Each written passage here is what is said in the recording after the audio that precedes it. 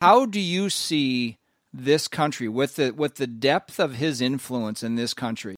What's taught in public schools, or just the cultural conversation that takes place today, the political discourse, Bernie Sanders, you hear this worldview of the influence of people like Howard Zinn.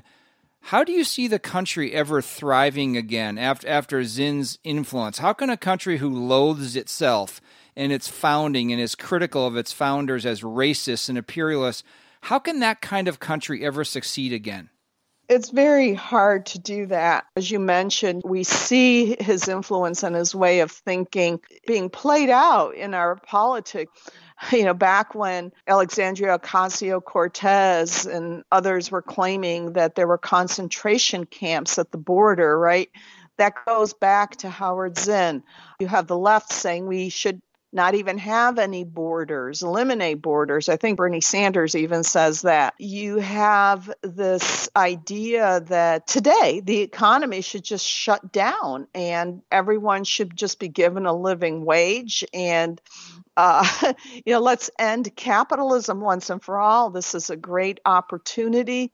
I see a couple glimmers of hope. I'm hoping that parents have been forced to homeschool their kids. They're seeing what's in their kids' curriculum and maybe stepping back and evaluating that.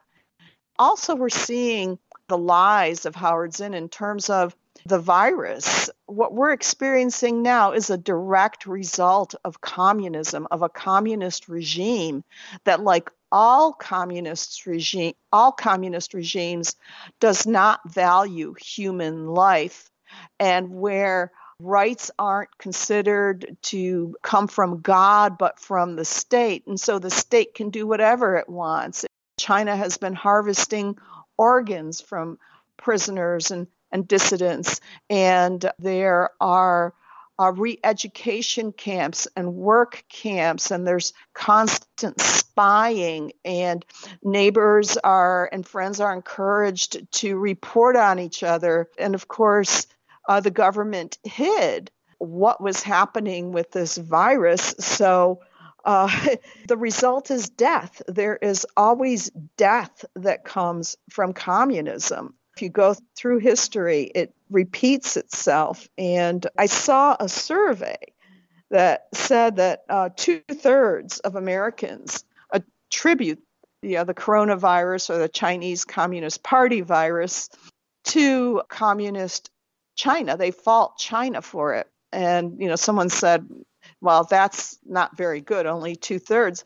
But, I'm hoping people will wake up to really how bad communism is. And they need to remember that Howard Zinn's ultimate goal with his book and everything he wrote and did was to overthrow the American government and institute a communist regime in its place.